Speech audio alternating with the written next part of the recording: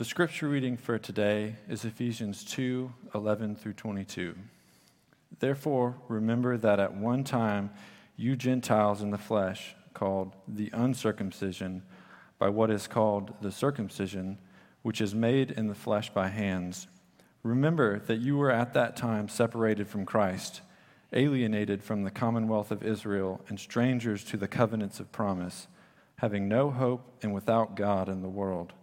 But now in Christ Jesus, you who were once far off have been brought near by the blood of Christ.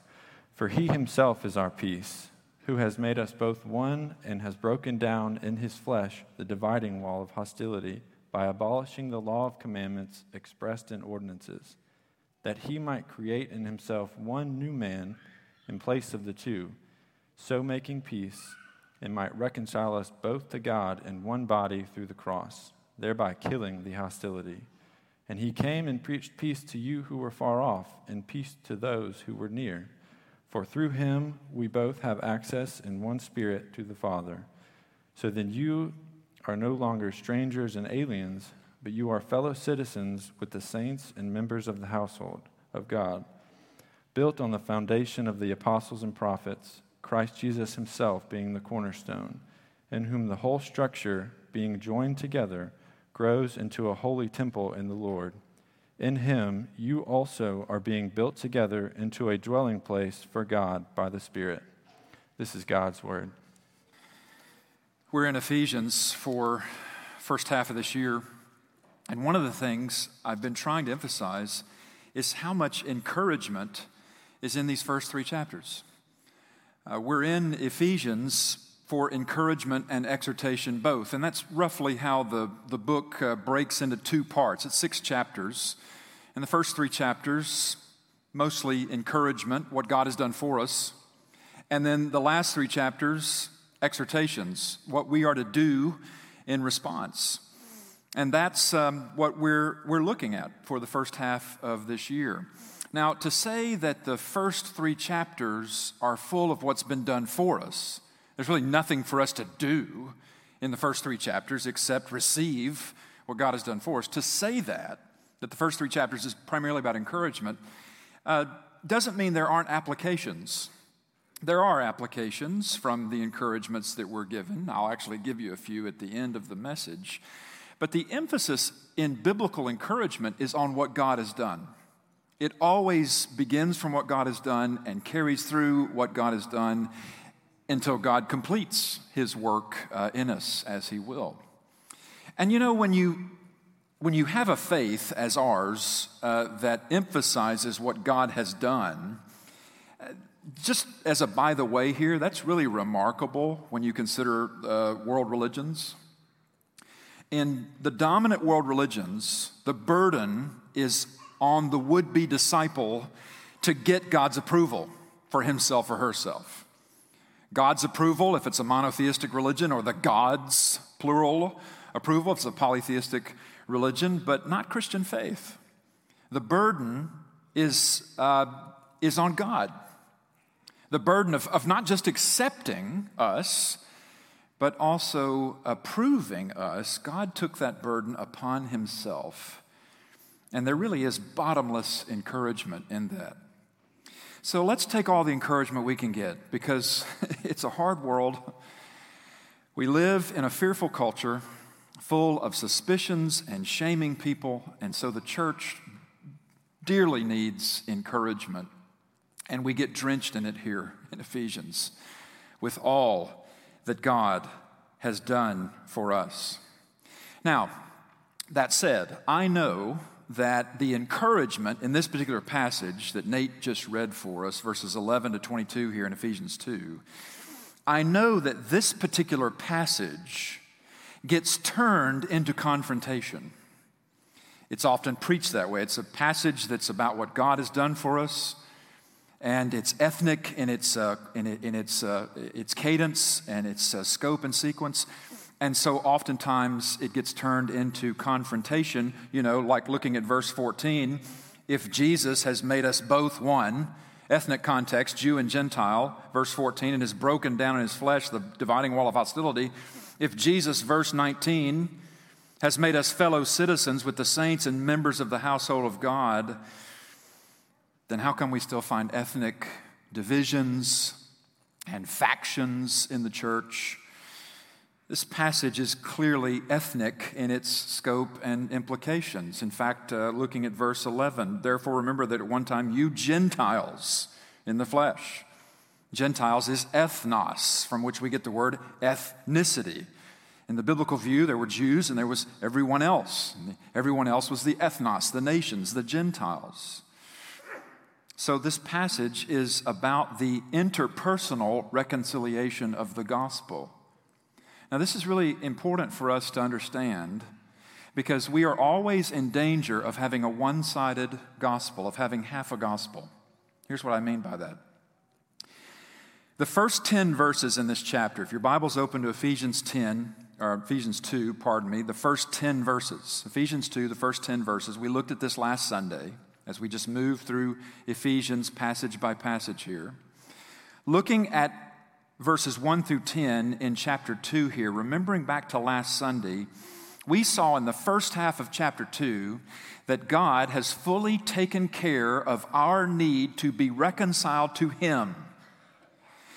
But now we see in the second part of this chapter, verses 11 to 22, not only does God reconcile us to Himself, and that's our central need, but also God reconciles us with one another, moves us toward each other. Verse 14, He Himself, Jesus, is our peace, who has made us both one.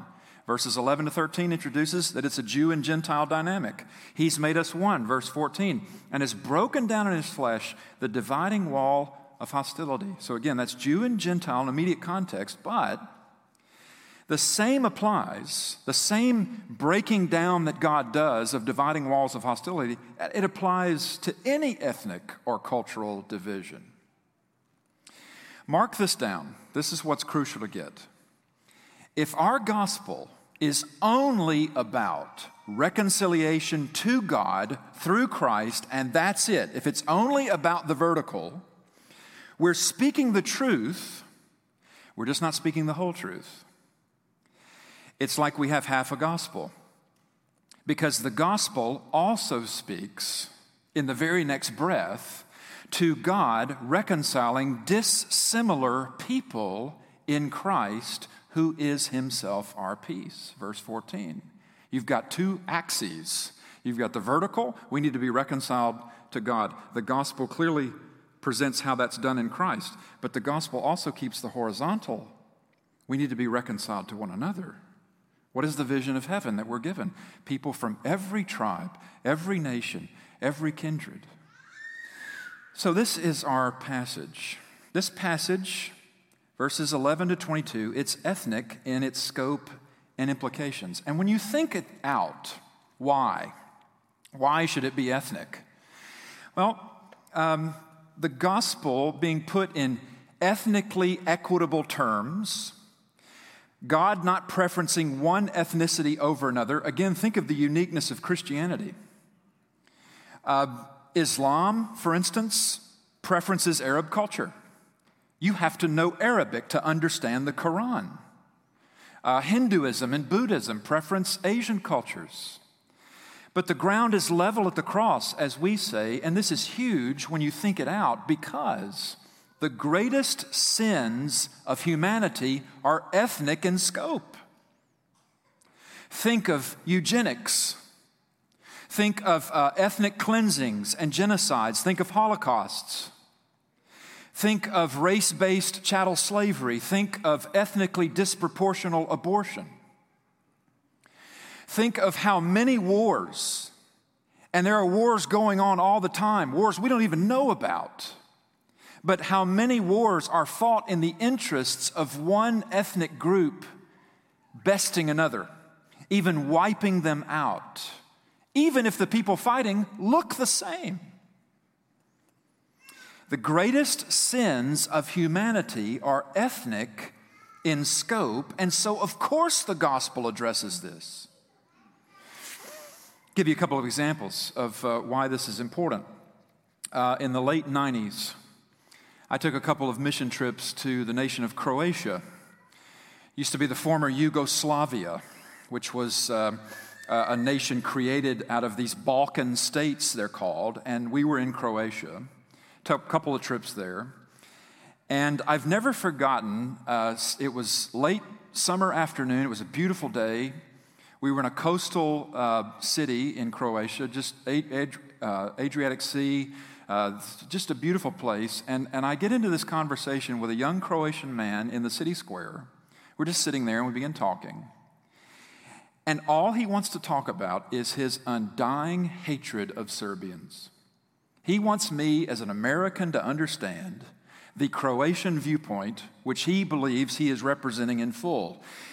The conflict in the Balkans was passed down to this guy who was all of probably 22 from his father, and from his father and their fathers before them. You must hate Serbs.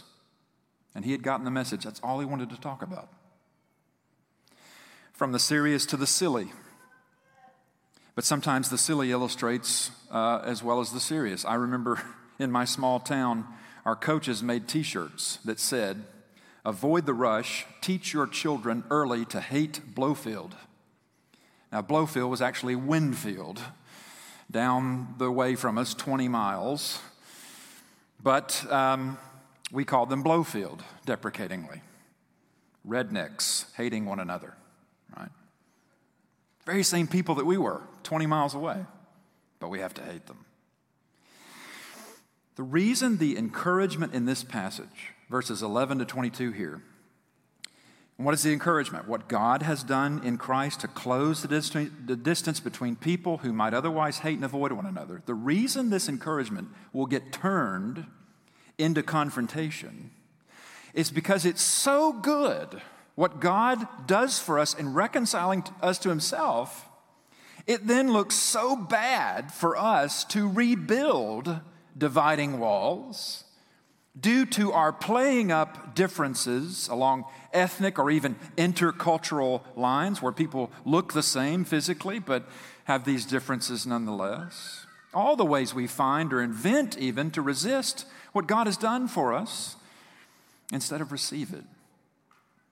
It's like that parable Jesus told. You can find it in Matthew 18. Don't turn there. Just tell you about it as a parallel example. Jesus told a parable once about a guy who owed a ruler an obscene amount of money. The amount of money this guy owed, it's obvious that he had committed crimes against this ruler. And yet the ruler canceled his debt, absorbed it himself, which is what forgiveness actually does. It absorbs somebody's debt against you yourself, and didn't punish the man to get it back, though the ruler had every right to punish him. And Jesus says, no sooner does that man leave that ruler's presence with all that debt cleared that he sees someone who owes him a few bucks, and he goes after him mercilessly. That's similar to what it looks like if we resist the interpersonal reconciliation of the gospel. You know, I got my reconciliation with God, so what does it matter if I don't like blank people? Fill in the blank with the people you don't like, that you don't really care about. That's half a gospel. Now, we would never say it the way that I just said it. I got my reconciliation with God, so what about these other people? We'd never say it that way, no, but there's plenty we never say that's yet within our heart. The gospel on the horizontal parallel here, which is what this passage is about. I mean, chapter 2, gives you the vertical and the horizontal axes of the gospel. Verses 1 to 10 is the vertical. But verses 11 to 22 is the horizontal. And you've got to have both to have a full gospel. The gospel is an ethnically equalizing message. How so? Two ways. Both centering on Jesus, both seen in the text here, that Jesus himself is our peace, that's said in verse 14, and Jesus himself is our cornerstone, that's said in verse 20. Cornerstone being the load-bearing stone, the one on whom the church is built. A peace theme and a build theme. Here are the two headings under which to understand this passage. The church is built. Look at verse 20, verse 22. You see the emphasis on the church being built on the foundation of the apostles and prophets. Verse 20, Christ Jesus himself being the cornerstone. Verse 22, in him you are also being built together into a dwelling place for God by the Spirit. And that same emphasis on it being Jesus himself. So verse 20 says Christ Jesus himself is the cornerstone. Look back up at verse 14 and you get the similar language. For he himself is our peace. If you put pronouns together like that, you're emphasizing. Verse 14, he himself is our peace. Not that Jesus has achieved peace for us. He himself is our peace. And then verse 20, he himself is the cornerstone, the load-bearing stone. So we've got a peace theme and we've got a building theme. Now let me give you an important clarification here. To say the gospel is an ethnically equalizing message, meaning it welcomes all comers from every people group. To say that doesn't mean culture no longer matters.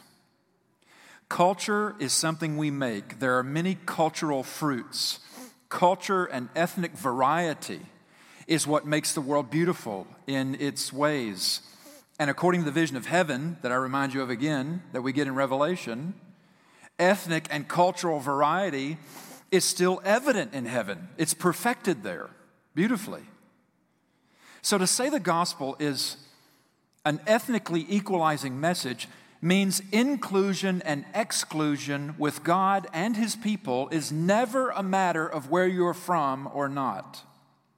It's always a matter of where Jesus is from, by which I don't mean Nazareth, but he's from the Father, Jesus being God.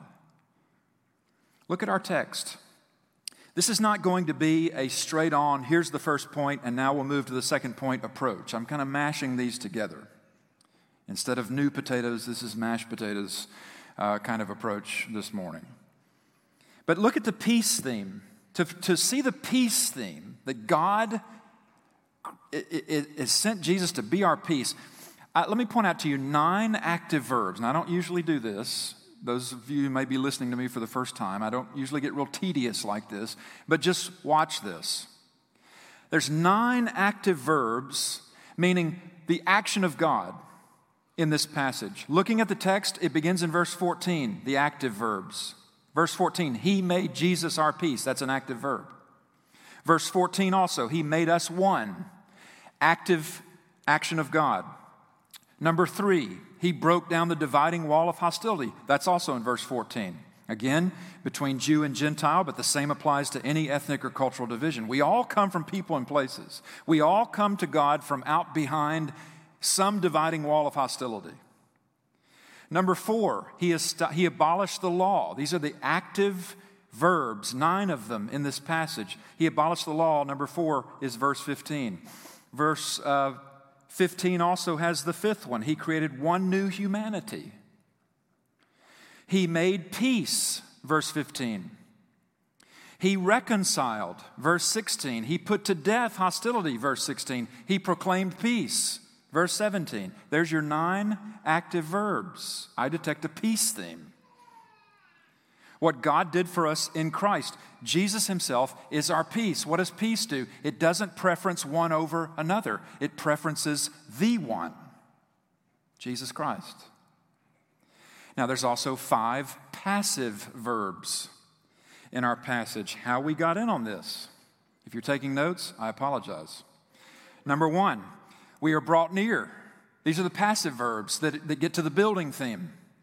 Number 1 of the 5 passive verbs, we are brought near. That's in verse 13. That's what God has done for us. Number 2, the Spirit gives us access. Verse 18, how we got in on this, passive verbs. Number 3, we are built upon the foundation. That's in verse 20. Number 4, we are joined together. That's in verse 21. Number 5, we are built together. Verse 22. In the 5 passive verbs, I detect a building theme. How we got in on this.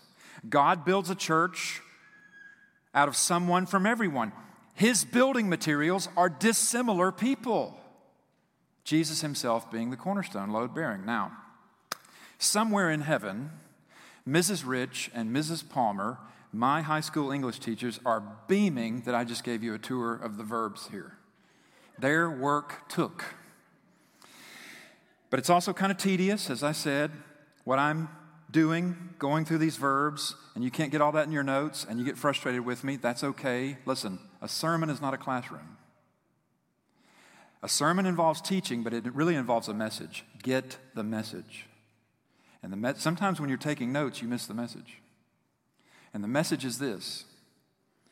When it comes to the gospel, when it comes to overcoming humanity's greatest sins that are ethnic in scope, God is the center of the action. God does what we need most in the world. God acts on our behalf for our good, and He does this out of His want to. He's not reluctant. He does this out of His want to for us. He does what is necessary for us to, verse 22, become His dwelling place, which is another remarkable thing about our faith. In most other religions, there's a temple, there's some holy place you have to go to get God. In Christian faith, the holy place is the person in whom God takes up residence. So this passage, there's a peace theme, there's a building theme. The peace theme is built out of 9 active verbs of God's involvement, what God's doing. The building theme is built out of 5 passive verbs. How we got in on this. We're brought in on God's peace between us and Him, and then God builds a church out of diverse building materials, someone from everyone, even though someone from everyone doesn't get along always, and God knows that better than anybody. Why did He do it? Because God has so arranged things that He gains the most glory for Himself in making a church from all kinds of people rather than just one kind of people. God wanted to take up residence in your life and mine, and so He did Himself what must be done for that to take place. He didn't put the work on us. He put the work on Himself. This is Ephesians 2, verses 11 through 22. God is a distance closer. He brings the far near. Jesus replaces distance with belonging.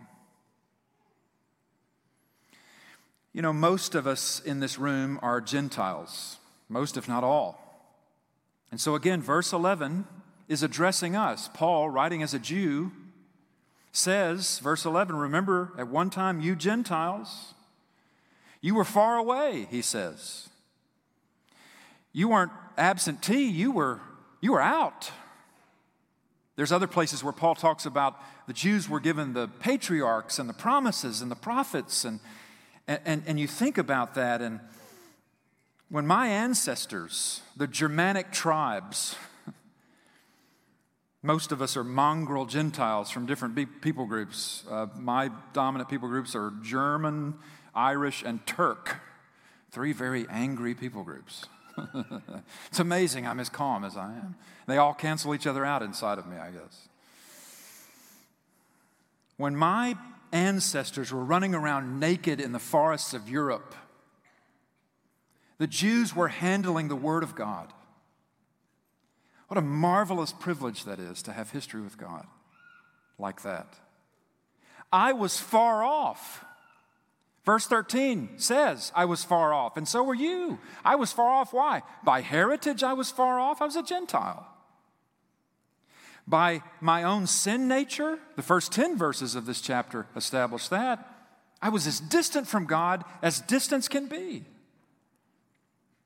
But who is God? He's a distance closer. Verse 13, but now in Christ Jesus, verse 13, you who were once far off, he's talking about Gentiles, have been brought near by the blood of Christ. And then we get all those active verbs in the verses that follow, as I pointed out, which, by the way, somebody like me should not even be pointing out to you. Somebody like me, by heritage and sin nature, should not even be handling the Word of God. And somebody like you should not even be listening to this. Except God. God, in Christ Jesus, brought we who were far near. And notice how? By the blood of Christ. In real time. In real flesh. And not just pagan Gentiles. Look over at verse 17. Verse 17, and he came and preached peace to you who were far off, Gentiles, and peace to those who were near. In context, Jews. What verse 17 is saying is that Jews also had to come to God through Jesus. Not through Moses, through Jesus. This is why we say the ground is level at the cross for everyone. Verse 16, that we might be reconciled to God in one body through the cross, thereby killing the hostility, which is a repeated idea from verse 14 of hostility. This is the ethnos, the ethnicities, the nations, hostile to one another, hostile within nations and within people groups as well. The hostility was between Jew and Gentile in immediate context. And yet Paul's point is relevant to all ethnicities today where hostilities still abound. And we know this is so. But what do we do about it? How do we apply this encouragement that we've been given? It's not just to admire. It is for application. Let me give you 3 applications to offer you in the final 4 minutes that I have here. This passage is encouraging because of all that God has done for us. I've tried to establish that. The verbs, the active verbs are God's action. The passive verbs, how we got brought in on this, is because of God. And yet, in receiving and not resisting, what is our application? The first application, I'll give you 3. First application is this. We have to learn how to emphasize what we have in common in Christ. We have to emphasize what we have in common in Christ. Now, I'm going to get more into this in chapter 4, which we'll get into in the month of March. But the way forward for the church in divided times and even a divided church requires learning how to emphasize and build on what we have in common in Christ. And Ephesians gives us this. Gives us what we have in common in Christ, like how none of us made ourselves Christians. We were brought in. We owe everything to the grace and mercy of God. These are things we have in common in Christ. The next time you get sideways with another Christian, or you find out that another Christian is sideways with you, you know maybe the first and best approach is to try to establish common ground. You know, I think we both love the Lord, don't we? Don't we both appreciate what God has done for us in Jesus Christ? How many conflicts or perceptions that are off, or people reading in things about each other that often goes on in the church might be mitigated effectively if you just sat down and looked at each other and said, you know, Jesus loves us both, don't you? You know, He's for us both. We know that, don't we? We know that we didn't bring ourselves into this, did we? No, we were brought in by Jesus. Things we have in common in Christ, whether or not you have anything else in common. God, make us a church. Now, some of you are going to get irritated by me saying this, but okay. God, make us a church where Republicans and Democrats can worship together the same Lord Jesus. God, make us a church where blacks and whites can worship together the same Lord Jesus. Where people of different tribes and stripes can worship together the same Lord Jesus. Or are you going to start pushing that? No, I'm not going to push it. I'm going to preach texts like this when we come to them and let the Spirit do His work. And that's what the text says. In him you are also being built together into a dwelling place for God by the Spirit, not by some preacher shaming you or scolding you. The Spirit does this. It's not me you have to take this up with. It's God. If we learn to emphasize what we have in common in Christ, you know what happens? The encouragement of this passage gets into your bones. You begin to like the horizontal aspect of the gospel instead of resisting it, instead of doubling down on all our differences. I took my 4 minutes right there. Second application. Focus more on the greatness of God to us in Jesus. Focus more on the greatness of God to us in Jesus. Philip Yancey, in his book, What's So Amazing About Grace, tells a little story about Billy Graham, the famous evangelist. At the height of the Cold War, this goes back to around 1982, Graham visited Russia. This was Cold War time. Russia was our enemy. Russia had their finger on the nuclear button, and we were watching movies like Red Dawn, and we were afraid. And Graham goes to Russia, and he meets with their political and religious leaders, and he gets wildly criticized by evangelical Christians back in the United States for being conciliatory with the Russians. You're planning a group of meetings there? One critic accused Billy Graham of setting the church back 50 years by meeting with the Russians, to which Graham said, "Then I am deeply ashamed because I've been trying very hard to set the church back 2,000 years." We are going to always be able to point to flaws and faults in the church. That is nothing new. If I've learned anything in the last 2 years, I can't change the church, nor can you. I can't control the people of God, and I don't seek to anymore, because when I seek to control the people of God rather than serve them, I get discouraged. But when I focus more on the greatness of God to me in Jesus, I get encouragement. And that encouragement I become willing to export, willing to share with all comers. If you're somebody who says, I don't really want to bring my friends into evangelical community because I'm afraid it will embarrass me, you're focused on the wrong person. Stop looking pew level. Look above. Focus more on the greatness of God to us in Jesus. A third and final application of this encouragement. Blood bought is thicker than blood born. You get it? Blood bought is thicker than blood born.